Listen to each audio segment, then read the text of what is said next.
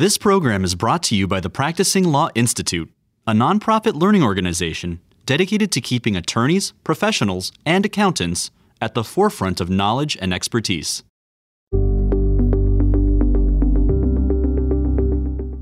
Beginning in the mid-2000s, audio recordings pushed out through Apple's iTunes service began and came to be known by the portmanteau of podcast, blending the popular iPod device on which they were played with the broadcasts being heard by listeners. And many of us that record and listen to podcasts mark the history of the medium by a single event, the cultural phenomenon that was Serial. In 2014, when the landmark first season was released that gripped the nation as host Sarah Koenig investigated, in near real time, on air, a murder case for which a man had been serving time for killing his high school girlfriend. According to Edison Research, the number of monthly podcast listeners in America practically doubled in the 5 years after Serial's 2014 release, from around 39 million Americans to an estimated 90 million. In the 5 years preceding Serial, that same metric grew by only 35%.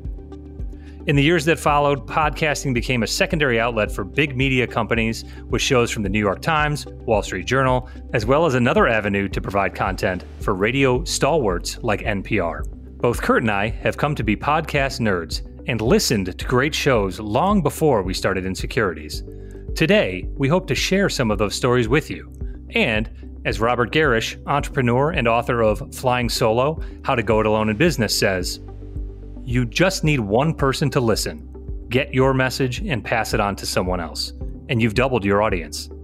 We hope to share that message with you all on behalf of some of our favorite podcasts today on Insecurities.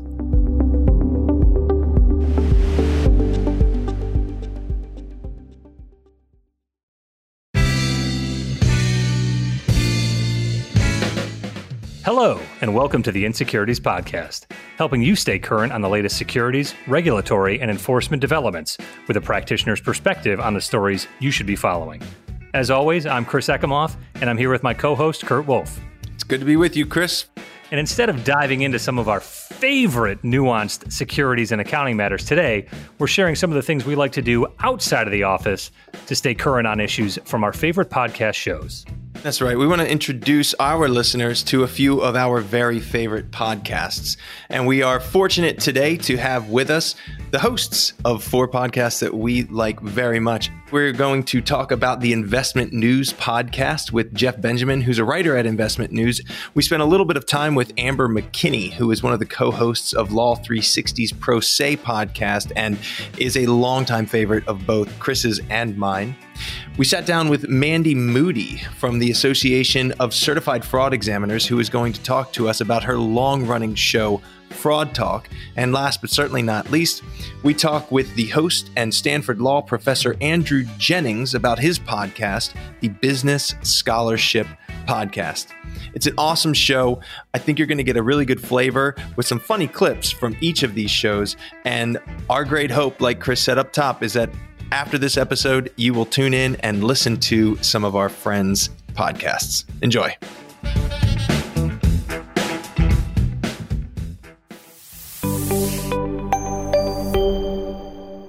We're excited to have on the podcast today one of the co-hosts of the Investment News podcast. The Investment News podcast is where Bruce Kelly and Jeff Benjamin, two finance industry vets, bring insights and experience on all things wealth management. They don't pull punches and they don't always agree. It's actually one of my favorite podcasts. It's a little bit of a newer podcast, and I'm excited to have Jeff on the show today to talk to us about the Investment News podcast. So let's jump right in, Jeff. So talk to us a little bit about the Investment News podcast. You know, what type of topics do you cover? How did you get started? You know, give us the rundown. Sure. This is something that Bruce and I have been talking about for a long time. We had a little bit of a change in management at the top here at Investment News about a year ago, and they were the new management, new bosses, editors were more open to this sort of thing. In the past, it seemed like there was hurdles to be overcome, but part of it, like a lot of things and a lot of us in 2020, we learned that you can do what you want to do. You persevere, and remote doesn't have to be a hurdle. Mm-hmm. So we put it together. Bruce and I, we talk about topics relevant to our audience, mostly financial intermediaries, advisors, and brokers. We originally set this up as a kind of these are the things you should be reading about in investment news and across financial services. And we kind of morphed into a platform where we take a topic or two each week and interview somebody. We try and get people that are relevant, newsworthy. We try and pick people. People seem to be receptive to being on podcasts. Most people have some kind of experience if they've been in financial services, and it is a lot of fun. Like you said, Bruce and I, we don't always agree. We're different in a lot of ways. He calls me a country mouse. He's Bruce Kelly. Hey, how you doing? But we have a lot of fun, a lot of good laughs, and we're trying to be competitive in a very, very competitive, crowded space. As you know, podcasts are everywhere. That's right. Yeah, they certainly are. I mean, one of the things, maybe we can sympathize a little bit with the last point. I mean, Chris, this is episode 28 for us. Is that right? That's right. And I think in the Investment News podcast is also right around 30, something like that. Now, you guys do it every week. We go every other. But, it's a little bit hard to tell how you're doing when you're sort of a younger podcast. So, Jeff, what do you think? How's it going? Any successes or anything you've learned that you want to share? Yeah, well, some of the things we've learned, like I said, we started out with, we had kind of 4 or 5 segments that we would touch on. And it would just be Bruce and I talking about, here's what we covered this week. And these are some of the things we saw. And we'd throw our own little comments in there. And then we even had one at the end was called the Open Notebook segment, where we would kind of pick apart something that maybe got under our skin or didn't make the news pages or something like that. Maybe we would criticize public relations people or something like that. Have a little fun. Easy targets. Right. Easy targets. But we started bringing on guests. We realized it was easier than we thought it was going to be. We even got one sponsored interview, which was our first little win on the, getting some revenue behind it. That's great.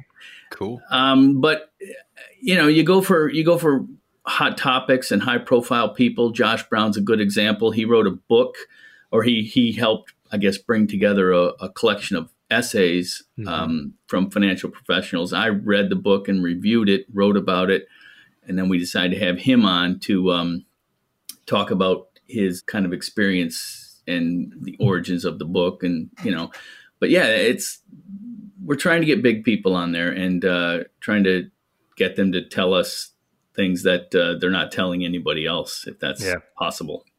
Yeah, absolutely.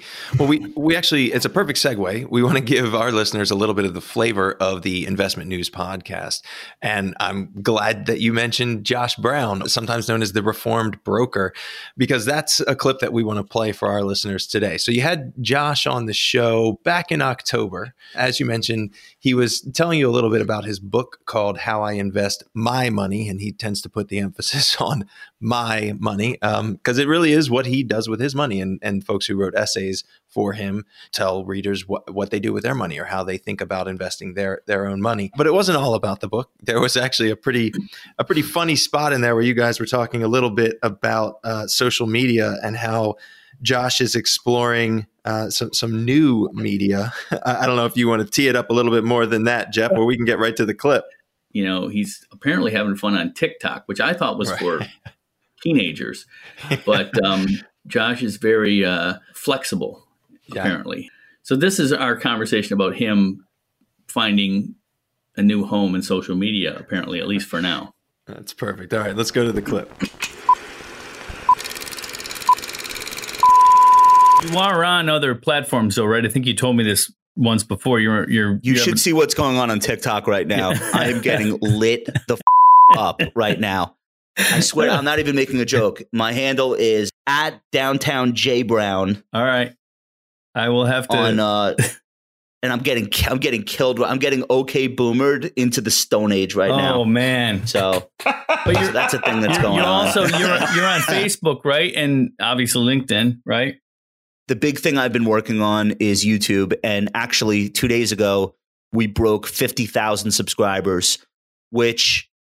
I don't think there is a financial advisor who's anywhere even near that The only one I could think of was Jeff Rose, but then he's like out of the business now, I think. I think he's like a motivational speaker now.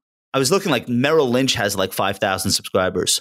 Like Fidelity has like 7,000. Right. Wow. So we're in the process of building this thing out on YouTube, and the clients don't really, we write these like 1,000-word blog posts 5 days a week, and the clients really don't want to sit and read all our shit every day, but they really do want to hear what the firm is thinking about every topic. So video has become a really great way that our advisors can just blast these YouTube clips to the clients. And then we're building a young audience. Like the average YouTube follower is half the age of the average person that's following us on Facebook. So 50,000 subs is amazing. Our typical video is like 15, 20,000 views. We've done a few that have gone stratospheric, and we're having a lot of fun, like, because nobody gets to tell us how long or how short. Nobody tells us what we can't say. So we're having a lot of fun building that out, and we're working hard on it, and it's paying off. How much work is that? I mean, it takes, all these things take time and resources, whether you're writing a blog or, well, tweeting doesn't take a lot of time. Sometimes not even a lot of thought. Not anymore, it doesn't, Jeff. Right. But how much, I mean, there must be some editing involved and production involved in YouTube videos. Is that? Yeah, I'm not doing any of the hard stuff. The hard stuff, we have employees who work literally at the RIA. Right. I wasn't suggesting that you were doing the video editing, but you have to produce the content, and that's not always, so is that taking, that ain't easy. Is that something that other advisors who would be listening to this could undertake without having the resources of Ritholtz? Could a smaller firm do something like that? Have a footprint on YouTube, do you think? Yeah, and I'm sure there are other advisors who are doing video well. I just haven't heard of them, but that doesn't, for a while nobody would have heard of me because we were tiny for a long time, and then it just really started blowing up in the last 6 months. So there are probably other people doing this successfully. I don't think you have to like stop everything and focus solely on YouTube. I think we try to stay within our core competence and talk about things we know about. We're doing videos that, like, if you actually pay attention, it's like Batnick, me, Ben Carlson, Barry jumps on, Blair jumps on. A lot of what we're talking about is what we just wrote about. Like, hey, Ben, tell us about the blog post that you did or whatever.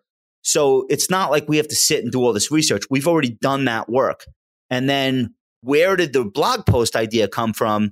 Well, if you read our stuff, a lot of it comes from client questions. Read Ben Carlson, like look at the last 20 posts he's done.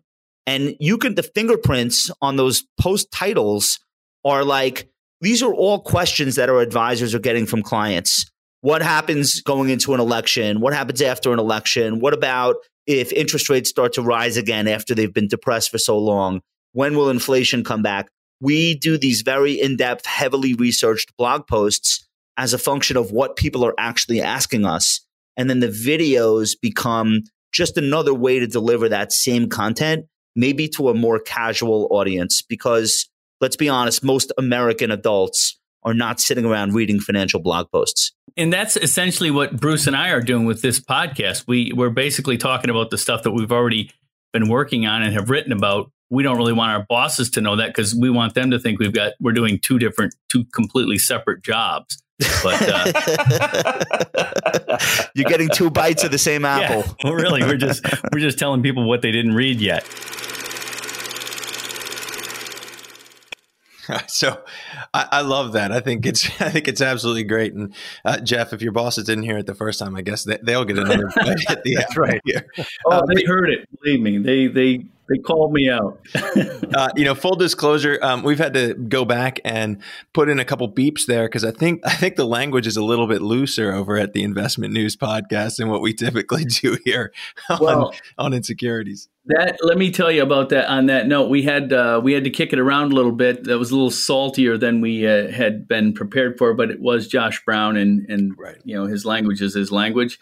They did leave it in, and that was our first of that sort of language on our podcast. I don't think that's going to be a regular occurrence, hopefully. Of course. It's a great clip. Look, we love the show. I think it's a good introduction. I hope other people will tune in. Look, I love this one in particular because I know Chris and I are always thinking about how we can use new or different media. to sort of get our message out there and to help people find out about what's going on in the securities regulatory and enforcement space. So, Chris, any closing thoughts on investment news?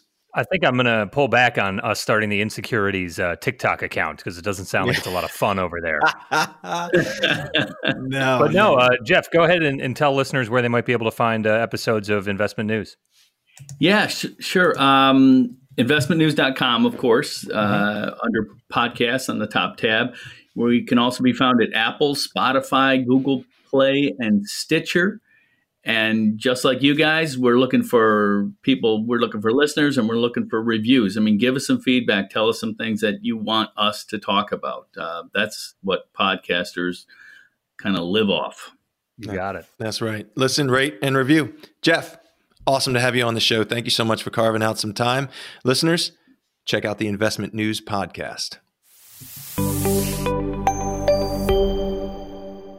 All right, Chris, I am very excited because we also have with us today Amber McKinney, who is one of the co-hosts at the Law 360 Pro Se podcast. Personal note, it is truly, truly one of my favorites. It has been part of my weekly listening routine for a couple of years now. For those that don't know, Pro Se is a weekly podcast from Law 360. They bring you quick recaps of both the biggest stories and some of the hidden gems in the world of law. In each episode, the hosts Amber, who we'll meet today, Bill Donahue, and Alex Lawson are joined by expert guests who take you inside the newsroom and break down the stories they've been talking about. Yeah, I apologize to our listeners if they can tell that I'm fanboying out a little bit. But Pro Se is definitely one of the leaders in the legal podcast world. And like you, Kurt, I'm definitely an avid listener. And I think we've shared some tweets with each other about some of the topical things they've discussed contemporaneously. So let's get to our special guest. Amber, we'd like to welcome you to Insecurities.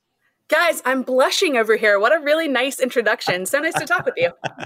Yeah, we're super excited to have you. Thanks for carving out the time. It's not a hard sell to say, hey, would you like to come talk about the most fun thing you do at your job? So happy to be here and tell you all about Pro Se. That's great. Yeah. So why don't you talk to us a little bit about the podcast? What types of things do you cover? How did it get started with Law 360? And then really, how's it going? How do you guys evaluate, how the show's been doing? Yeah. So I think you set it up really nicely that we've been around for a while now. We actually launched mid 2017. So we're very old hat in the world of podcasts at this point. We've got about 180 episodes under our belt because we are weekly, so that the numbers add up really fast. And the origin story is sort of an interesting one in that Law 360 really prides itself on providing the legal news that professionals need, that law students can read, that anybody who cares about the law can turn to. Yeah. But we're such a big company. We realize that we write between 1,000 and 1,200 stories every single week. Wow. So you could be our biggest fan and miss all kinds of stuff that's so fascinating. Yeah. So in the newsroom, it was the kind of thing where me and my two co-hosts that you mentioned, Bill Donahue and Alex Lawson, as well as a couple of our producers, Steve Trader and Kelly Marcano, were the OG Pro Se crew. And we just sort of got to talking about how do we deliver to people the stuff they miss, but not make it feel like homework. We didn't want to give another thing that people think, I'd like to stay on top of this, but geez, I don't want to read anything else. I don't want to listen to somebody drone at me about it. So it was kind of the marriage of what we would want somebody to tell us. I mean, we talk like friends at a bar who are talking about their cool jobs because that's basically what we are. I think you guys get the balance really, really right because you're 100% correct that you can miss an awful lot of stuff on Law 360. I mean, Chris and I both are sort of focused on the securities world. And usually in the rare occasion that you talk about the rare exciting case in the securities space, right? Like I'm usually tweeting about it, wow, we made it to the big show, everybody. But, I'm getting to hear about, Supreme Court issues and, immigration issues or other things that I probably haven't, clicked over specifically to immigration Law 360. So I think it's a balance, and you guys are doing an excellent job of bringing some content that maybe is outside of folks' comfort zone. Yeah, our idea was basically, the kind of experts that subscribe to Law 360 really know their own areas really well, and our newsletters can deliver what they need that's very specific for them. But you still want to be able to be, at the water cooler back when we were in offices or now on the Zoom happy hour and still be able to talk to your colleagues in a different department. I mean, there's sort of big things that it's just nice for all of us to keep tabs on in the legal world. I got a little misty-eyed when you referenced talking to friends at a bar. It seems like it's been so long, since we've been able to do that. And thankfully, Pro Se and other podcasts are here to kind of fill that gap for us. Yeah, a little behind the curtain that I think I've maybe said on Pro Se a few times, but I record out of my closet in my apartment now. So yeah, we're all making it work. Yeah, as you do. Well, one of my favorite things that you do on most shows, I think, is what you call the offbeat segment, which is usually a funny story or something just really off the wall that someone has brought to your attention that happened in the legal world. Sometimes it's a judge decorating his office, which I think actually happened back in West Virginia. I was going to bring that up. That's right. Or just, lawyers behaving badly. It's a really entertaining way to end most of your shows. And today, what we want to do, because we're trying to give everybody a little bit of sense of what the podcasts sound like that we're featuring on this episode, we want to play an offbeat segment from episode 174. Man, I can't even imagine getting there, Chris. But episode 174. I think you're going to be around me for that long. Which was back in October, on October 30, 2020. The episode was called Supreme Court Packing Explained. But this offbeat segment is about a big law attorney who went on a bank robbery spree. But Amber, why don't you tee it up for us? Yeah, I mean, I don't want anybody who hasn't heard Pro Se to think that it's all just fun and games. We do cover some important stuff too, but yeah, we love to leave people at the end of the show with a nugget of just pure fun and ridiculousness, because as attorneys, I think we've all seen, lawsuits that show up on Twitter or just come across your desks for some reason, and you think, this is wild. And that's kind of what we talk about in the offbeat segment. So I don't think I have to give too much away other than what you said. It is about a big law attorney who made some pretty bad decisions. All right, let's cue it up.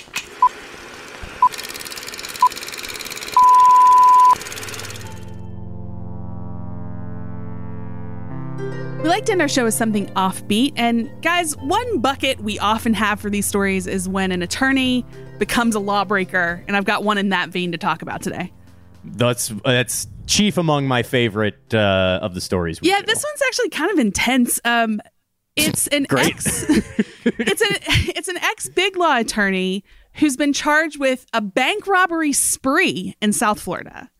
I love it because for the last 6 months, we've all just kind of looked like bank robbers. We look like Old West, like we're holding up a saloon in the Old West. This has some, I'll give you some details about what this fella did. It does have some classic bank robber stuff in it. So his name is Aaron Honecker. He's 41 and he was arrested Tuesday night.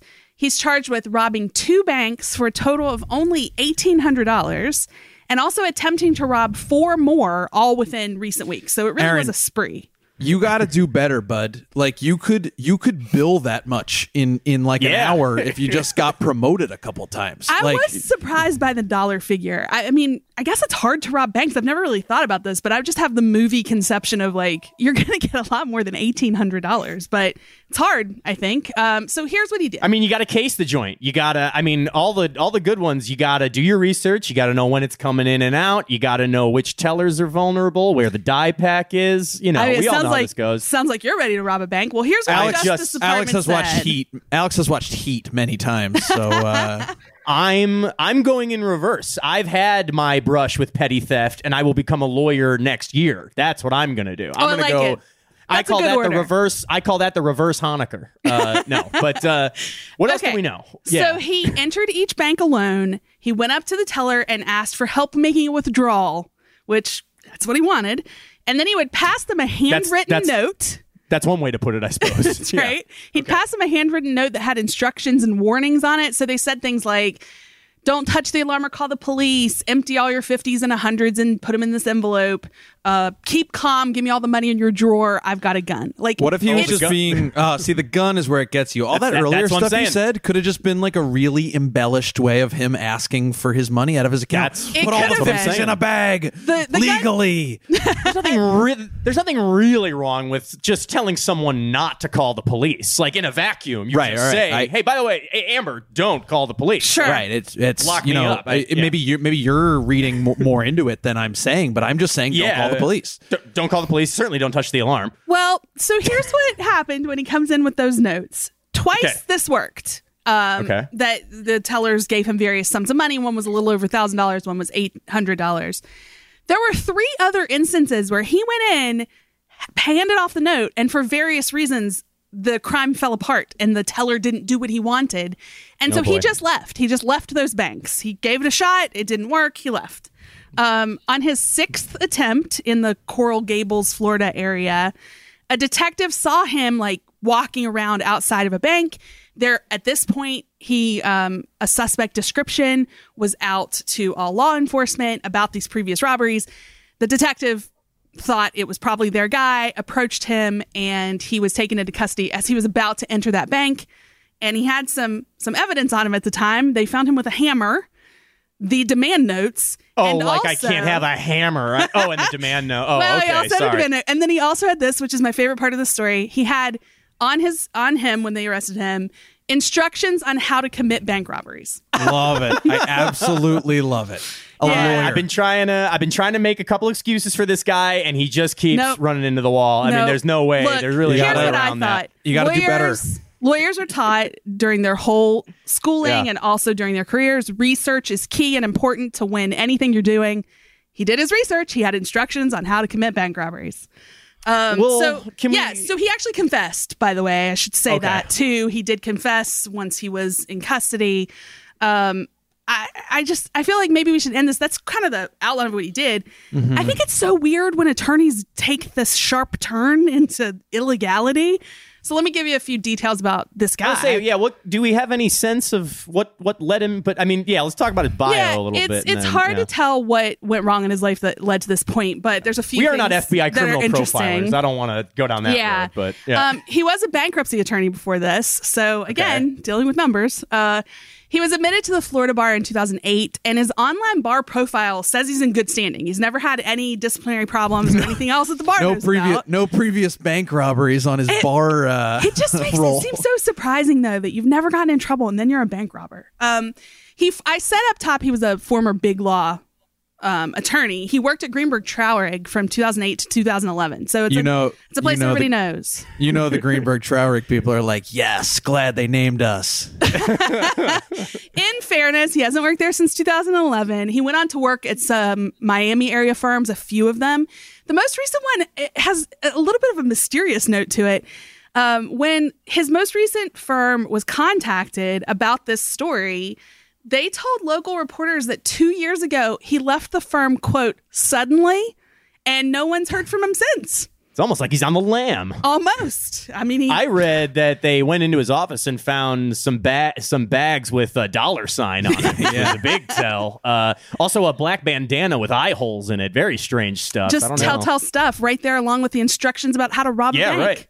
Right. But that's the sort of strange tale of this gentleman. He is currently in the legal process, but it's early days, so we'll have to wait to see what happens. But like I said, he did confess to this, so it'll probably be pretty quick moving to get him to the next stages. We're always trying to bring you young lawyers just actionable, tips about your career. Definitely don't rob banks. It's just it's not the best move. If you take nothing else away from this podcast, that's great advice. Or use a partner, a lookout. This sounds like he was flying solo. Let's stick with Bill's advice. Right, sorry. Okay. None of Alex's advice. All right. Okay. Well, thanks for being with me on today's show, guys. Thanks a lot, Alex. All right. Bye. And Bill. See you again next week. If nothing else, guys, I think that'll give you a good flavor of the dynamics of the group, where they are both very funny. I love it. And the thing this happens all the time actually, but they like cue in on the things that are catching my attention. I'm like, $1,800, and like, why did he have a hammer? Yeah, I mean, right there to the things that matter most. Right, exactly. It's hard-hitting stuff. I love that segment. Thank you for sharing it with us. Please tell Bill and Alex thank you for letting us feature them on the show as well. I don't know, Chris, any last reactions while we have Amber? Any more fanboy stuff? Yeah, I think just one other thing to note, and Amber, you touched on this earlier, is that you guys cover a lot. Again, that was the end of an episode titled Supreme Court Packing Explained. So that kind of gives you the range of things that are covered. Again, in late October, right, is when that episode went live. So that pre-election, hard-hitting factual stuff. I mean, I think you're exactly right. We have a range. So the rest of the show, a lot more straight man stuff. But we like to leave you with the sweet dessert at the end. That's great. So I'm guessing that most of the folks that listen to our podcast also listen to Pro Se, and this was really just a treat for us. But in case there are any folks out there who haven't turned in, Amber, where can they find your podcast? We're really easy to find, guys. Any platform where you already listen to podcasts, just search for Law 360. The name of the show is a pun, so it's PROSAY. But we can also be found on our own website. It's just law360.com/podcast. Awesome. Well, thank you so much for being with us. We really do appreciate it. And we'll be tuning into your podcast in the weeks to come. Appreciate it, guys. It was a great chat. Well, Kurt, to reference another podcast that I know I'm a huge fan of, and I've gotten you to turn on a couple times as well, is the Fraud Talk podcast from the ACFE. Longtime listeners of the podcast will know the ACFE is the Association of Certified Fraud Examiners. They are the world's largest anti-fraud organization and a premier provider of anti-fraud training and education with more than 85,000 members globally. Full disclosure, I am one of those members. Fraud Talk provides candid conversations with certified fraud examiners, law enforcement officials, and other anti-fraud professionals about current trends, past headline cases, and practice management considerations for fraud investigators. Fraud Talk has published more than 100 episodes, Kurt, so that means they're probably about 4 times better than us, since it began in 2012, and also has the infamous designation of my personal first podcast experience as an interviewee. So you partly have them to blame for doing this podcast with me, Kurt. Yeah, I love it. No, you've turned me on to Fraud Talk. You're absolutely right. Believe it or not, I was not plugged into the ACFE before we started talking to each other all the time. And so I'm excited that we have today one of the founders of the podcast and frequent host, Mandy Moody. Mandy, welcome to Insecurities. Thanks for being with us. Hello. I'm excited to be here. I'm actually even more excited because you both know what Fraud Talk is. So that I go to all of my family gatherings and try and tell them what a podcast is and what I do. And, they have no idea. So I'm excited to be in good company. Let's just kick it off with some of the basics. I mean, tell us a little bit about Fraud Talk for those who haven't tuned in. What do you cover? And I mean, your podcast is a little older than ours, but think back. How did it start? What really got you into it? Let's see. I joined the ACFE in 2010, and I, got my feet wet for a little bit, and then I quickly wanted to start a bunch of different things in our communications department. So a podcast was one of those. I was actually reminiscing yesterday and today about how we got started with it. And I vividly remember I used to listen to This American Life constantly. And this was before I had children, so I actually had time to listen to This American Life. Oh, the good old days. And I remember just loving it. And so I knew our members, our fraud fighting members loved case studies and they wanted to hear about things that were going on. So I was like, I'm going to do a fraud version of This American Life.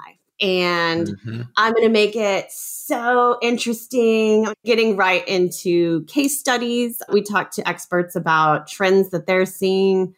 We talked to people about the latest fraud news. So we just did something on Wirecard.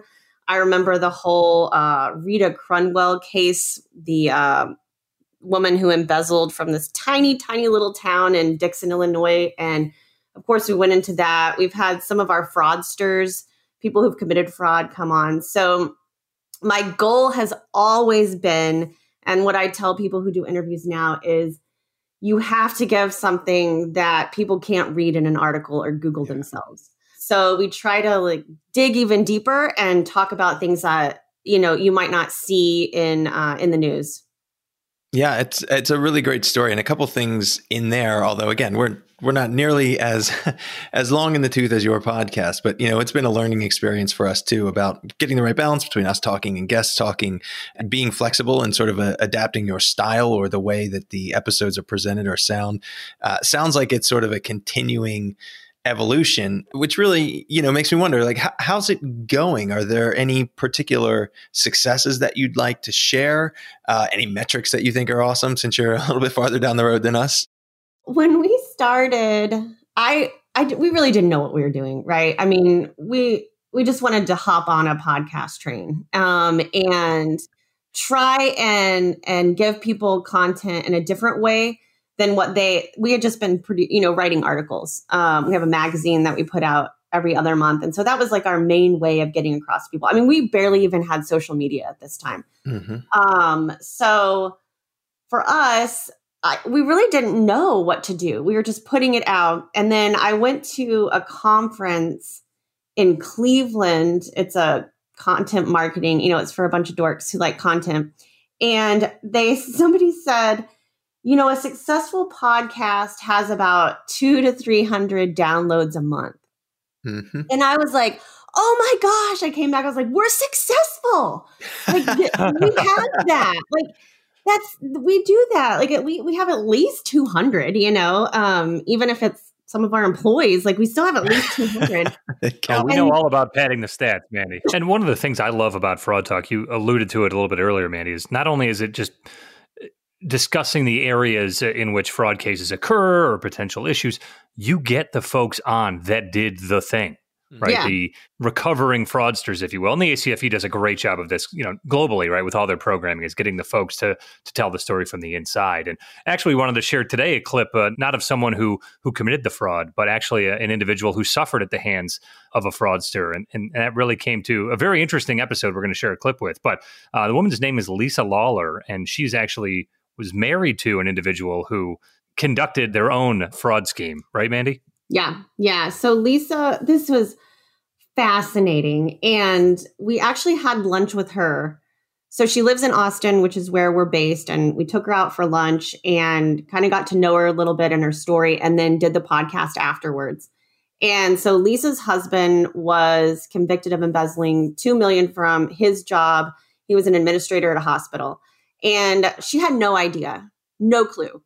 And so she kind of flipped that and turned it on its head and started something called the White Collar Wives Club.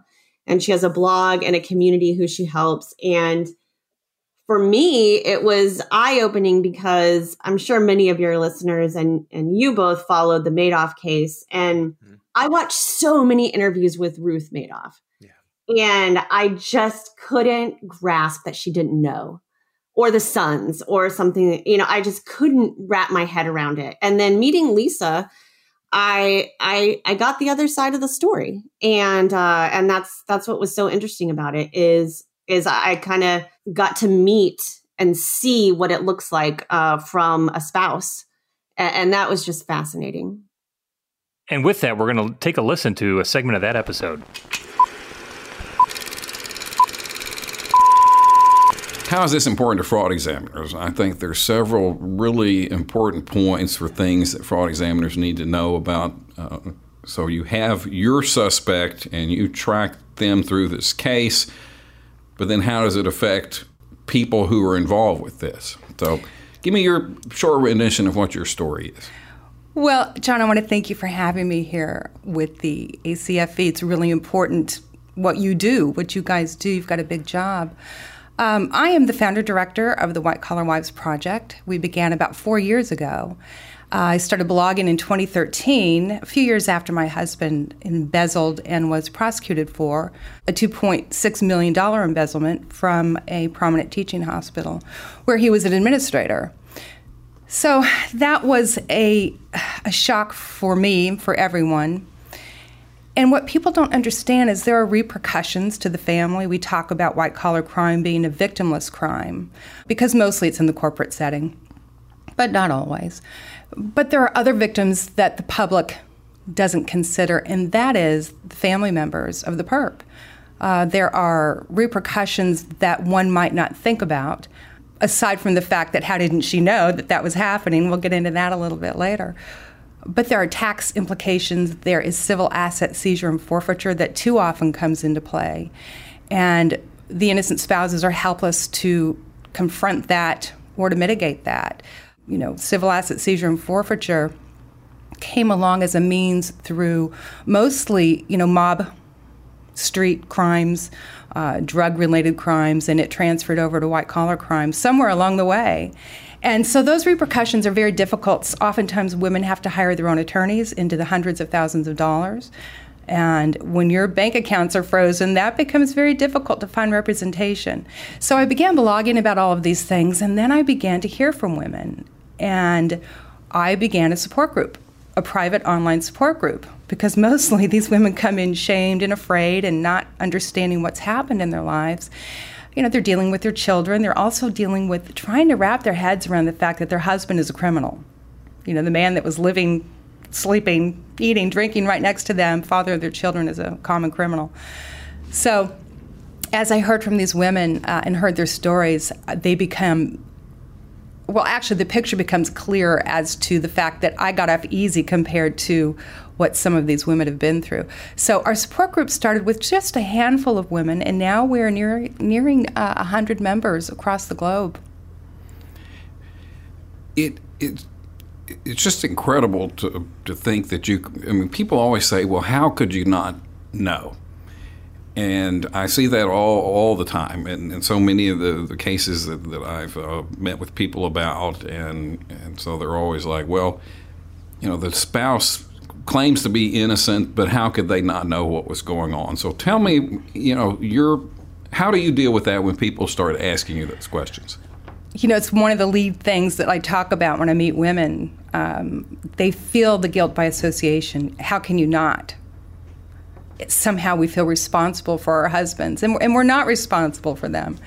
But in terms of how could she not know, how could we not know, every situation is different, but we're talking about master manipulators. We're talking about how could his employer not know? How could a wife not know? For the most part, these funds are hidden away, and they're either brought into being slowly, and they're often explained away as a new client or some kind of other windfall. In my case, my husband had opened up a separate bank account because he had other plans for his funds that didn't include me. So no, I had no idea.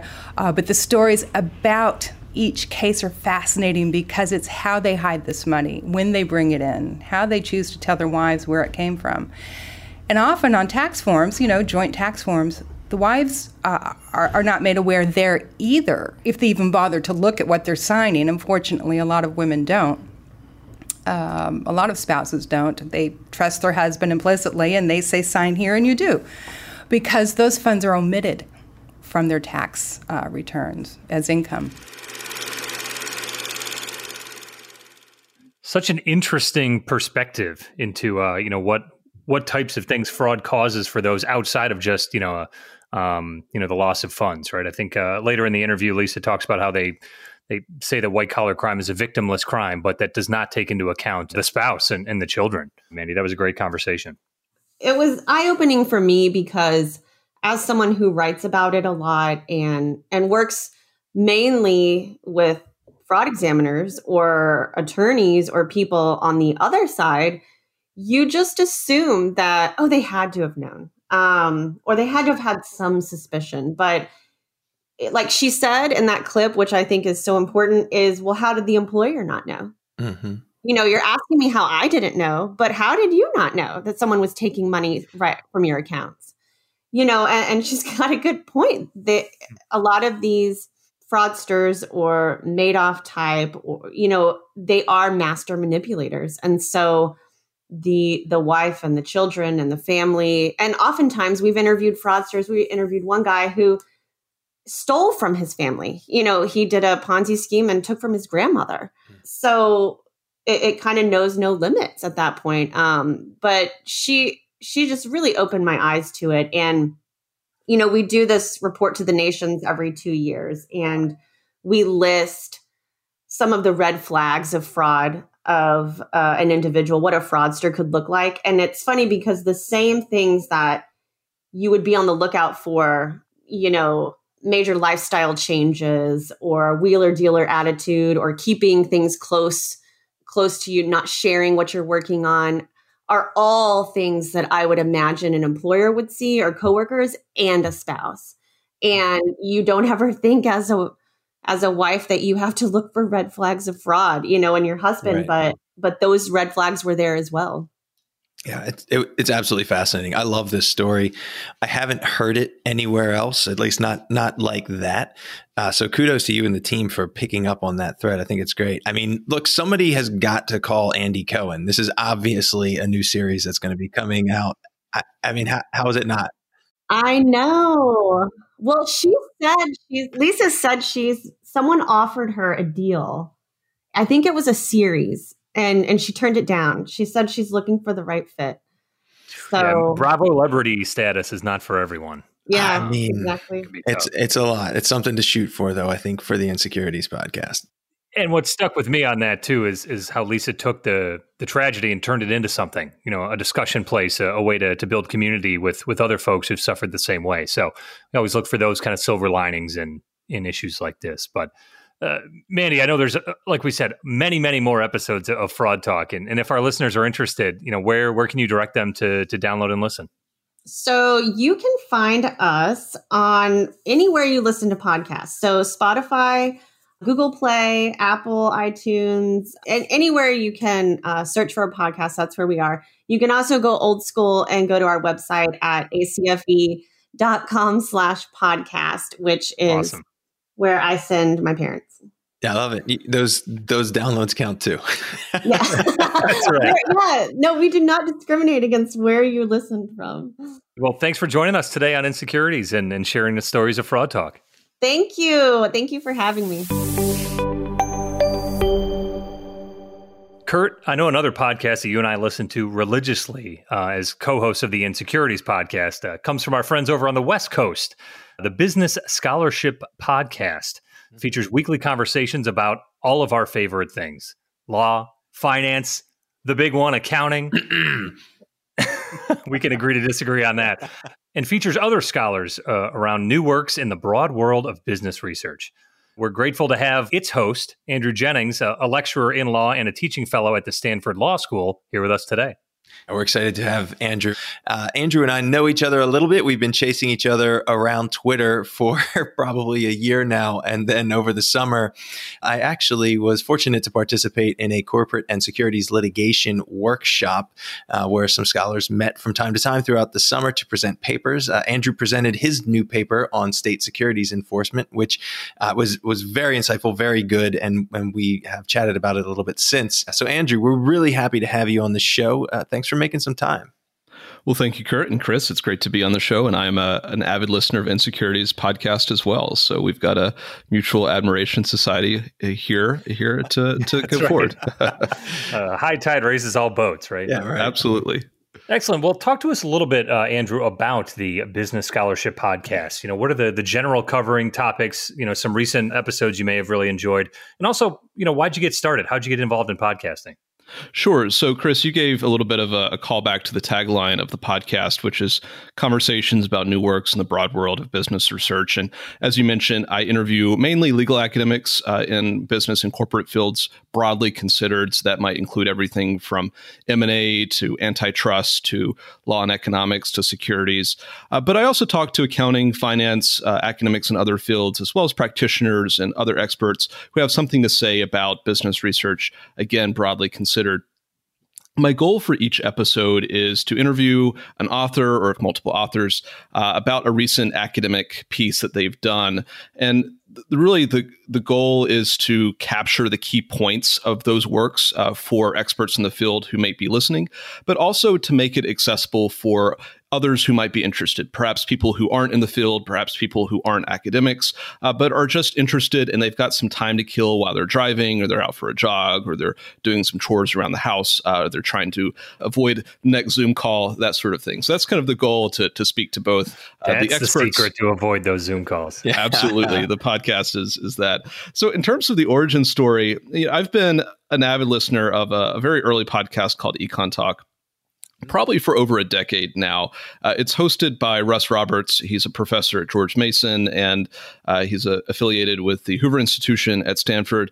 And he has a very similar format that I do. I really copied my format in large part from him, which is to interview somebody about a work of academic economics or other fields that are relevant or interesting to Russ. So I thought for a few years, wouldn't it be neat to do something like that for law? And around the time that I was thinking about starting a podcast like Econ Talk, but for law, perhaps it could have been called Law Talk. I don't know if that name has been taken. I discovered that there was a pretty new podcast called Ipse Dixit, hosted by Brian Fry, a professor at the University of Kentucky, that was just that. And talking to Brian, I think it turns out that Econ Talk was a little bit of an inspiration for his podcast as well. So Econ Talk was really, I think, a pod that maybe spurred at least our two podcasts and probably others. So, Brian had kind of the general legal scholarship podcast kind of format. And I thought, well, maybe I'll do something a little bit different. I'll do something a little bit more niche. My area is business and corporate. So I'll do something kind of in that area. And that was the genesis of the Business Scholarship Podcast. It's so funny. We've talked to a few folks about their podcasts, and there seems to be this running theme that you have to be able to adapt and be flexible in your approach and sort of the shape of your podcast. And so I just love hearing about how people have, they sort of learn as they go a little bit, but also look out in the market and see what's there. How can I differentiate myself from other folks who are talking about some of the same things? So I like hearing those stories. I think it's fascinating. I think there's a lot of low-hanging fruit still there's really been a blossoming of podcasts and everybody seems to have one these days, but I think there's still so much low-hanging fruit for topics or different twists to take, and seeing legal academics start with podcasts, especially the last 2 years or so. It's been really interesting how everybody has something really interesting to say in an area. And there's, I think, more content or potential content out there than could ever be covered. So I think that there's still very much a market out there for new podcasts. If you could, Andrew, talk to us a little bit about how you measure success. Is it interesting topics or hearing from some of your colleagues about the quality of an episode, or do you track downloads or subscribers? Yeah, so I think there are hard and soft ways to track success. So the podcast started in July 2019. I've had 80 episodes thus far and 84 guests. Some guests have come on a couple times. We've done an annual symposium episode, which was last year, looking at the 10th anniversary of Citizens United. We've got one coming up that Kurt will be a part of, actually, focused on looking at the next 4 years of corporate and financial regulation in the Biden administration. That'll be out in early 2021.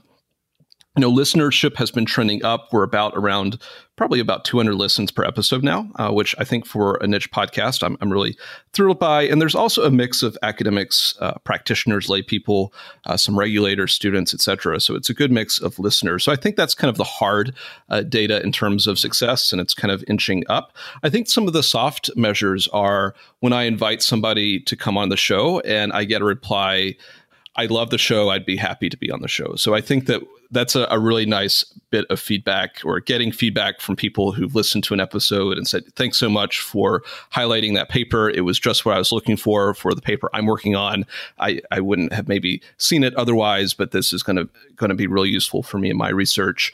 One guest, I think it was such a nice compliment that I received after listening to this episode, said, thank you for making me sound smart. And I think that if I can make guests happy with how they're presenting their scholarship and getting it across to a new audience, I think that's a really meaningful thing for me.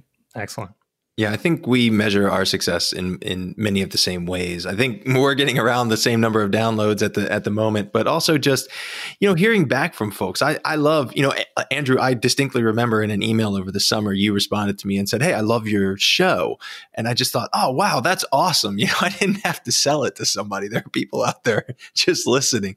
It feels good. And we've had the same from some guests who have said, man, when I went back and listened to that, like I really sound like I know my stuff. And we try to get people that do. So yeah, I think we're thinking about it the same way.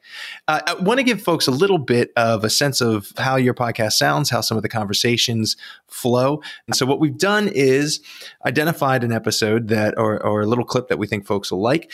On this clip, you are talking with David Hoffman and Kathy Huang, or you're talking about the social cost of contract. This episode came out in September of this year. For those of you who don't know, David Hoffman is a professor of law at the University of Pennsylvania, and Kathy Huang is a professor of law at the University of Virginia. And on this episode, they're actually, or at least the clip we're going to listen to, they're telling you about a contract that relates to a baby fair. Is that right? You want to tee it up for us? Sure. So this is a paper that's really focused on how courts are going to deal with the unexpected, extreme social externalities that situations like the COVID-19 pandemic present. And so in this clip, Dave and Kathy are discussing a case that arose out of another major pandemic in U.S. history, which was the 1918 flu pandemic, and a contract to host something called a baby fair, and whether that contract could be enforced, whether it was safe to have a baby fair in 1918. And if you and your listeners are curious about what a baby fair is, Dave and Kathy can explain that in the clip. All right, let's get it started.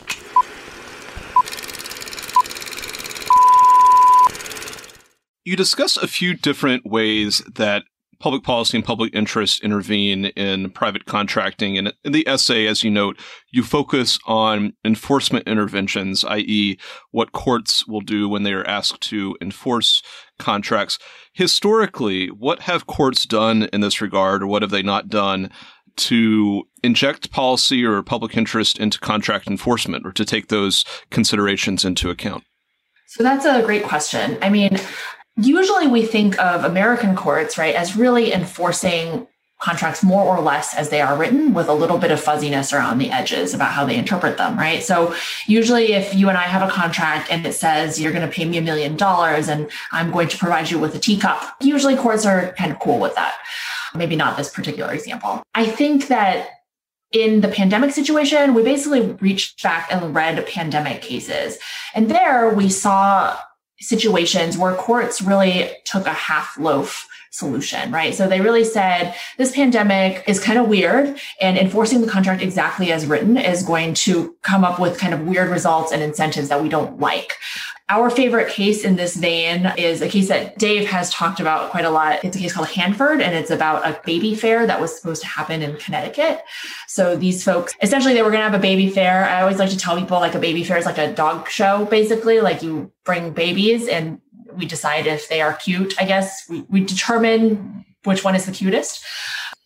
No, I mean, you evaluate the babies on many metrics, not just cutest. It's also best dimple, best eyes, best disposition, and fattest. I thought there was also twins, exactly. Twin siblings. Yeah, there's a lot of ways to judge babies. I would say that we'd hope that maybe something like that wouldn't go on today, but if we look at the fair on different cable networks, that is very much a practice that we still probably do to a good degree. And these are babies, they don't know, I hope. It's meant to be cute, I think. In the baby fair case, for instance, the baby promoter, he basically sued because the baby fair was canceled because of the polio pandemic. So the court basically said he doesn't get any damages, even though the contract would have him get damages, because it would have been disastrous to have a baby fair. So it's the right thing to do, essentially. So we see some of that happening already. But as we mentioned in the paper, it's really anti-canon, right? These are weird little cases, weird but fun, I would say. I love that, right? I mean, when we think about, contract law, it may not be the topic that comes immediately to mind for the sexiest of legal papers, but that's a really good clip. And I love this line, like there's many ways to judge babies. I don't know, Chris, man, how did that hit you? I'm speechless. Just I always love the intersection between meaningful and deep research and analysis and wildly off-topic ideas, right? And so I think that's the perfect marriage of the two. But I mean, it's very apropos for this year as well, as a lot of folks that I know have been, looking into their event cancellation insurance policies.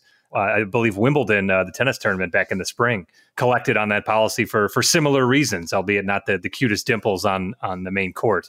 But seeing what they could collect on that and knowing that that's now part of our society is an interesting wrinkle there. Yeah, absolutely. Well, Andrew, we've loved having you on the show. Thank you so much for making some time. Obviously, I'm looking forward to the symposium that's going to be coming out next month. But shameless plug. I didn't plug it, but we hope all of our listeners will tune in too, because there are some really great panels. Why don't you tell our listeners, Andrew, where can they find your podcast? Where can we subscribe?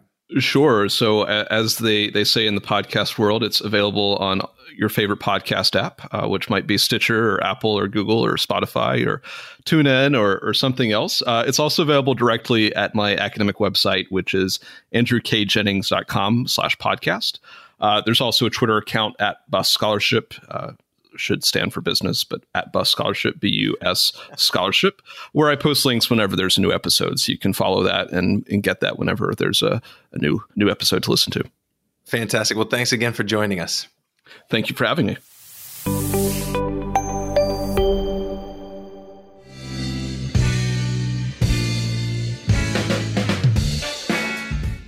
Chris, I loved this episode. It was so much fun talking with some of our favorite hosts from some of our favorite podcasts. I actually hope that this will become something that we do every year, maybe every quarter. I don't know, but I just thought it was an awful lot of fun to get the flavor of some podcasts that I know you and I listen to all the time. Not only that, Kurt, it was pretty self-affirming to realize that some of the headaches shared by our contemporaries in the podcasting world are not unique to you and me putting this podcast together, as well as seeing the right amount of humor and levity sprinkled in with some of these more detailed and interesting topics from a legal perspective. So definitely a great episode, and looking forward to finding more episodes to showcase here on Insecurities. Absolutely. It was a lot of fun. Thanks for joining us for this episode of the Insecurities Podcast. And a special thanks to our guests, Jeff Benjamin of the Investment News Podcast, Amber McKinney of Law 360's Pro Se Podcast, Mandy Moody of the ACFE's Fraud Talk Podcast, and Andrew Jennings of the Business Scholarship Podcast. As always, we want to hear from you regarding your thoughts, comments, and topics for discussion on future episodes of Insecurities. Please use the hashtag InsecuritiesPod on Twitter or LinkedIn to join the conversation. You can find me at Ecomoff CPA. And I'm at Enforce_update. Be well, everyone, and we'll see you next year. Happy New Year. Thanks for tuning in.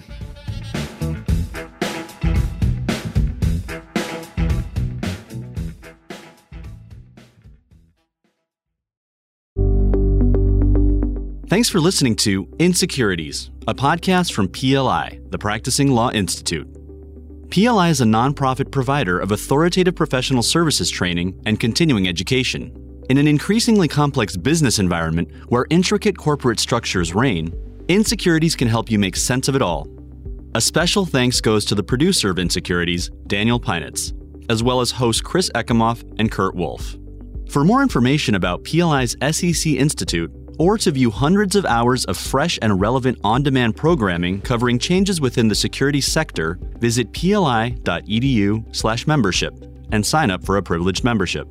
These recorded materials are designed for educational purposes only. This podcast does not constitute legal, audit, tax, consulting, business, financial, investment, or other professional advice, and it does not create an attorney-client relationship. Please consult a qualified professional advisor before taking any action based on the information herein. Furthermore, the views and opinions expressed in this podcast are solely those of the individual participants. PLI, Troutman Pepper, and RSM do not make any representations or warranties, express or implied, regarding the contents of this podcast. Users of this podcast may save and use the podcast only for personal or other non-commercial educational purposes. No other use, including without limitation, reproduction, retransmission, or editing of this podcast may be made without the prior written permission from PLI.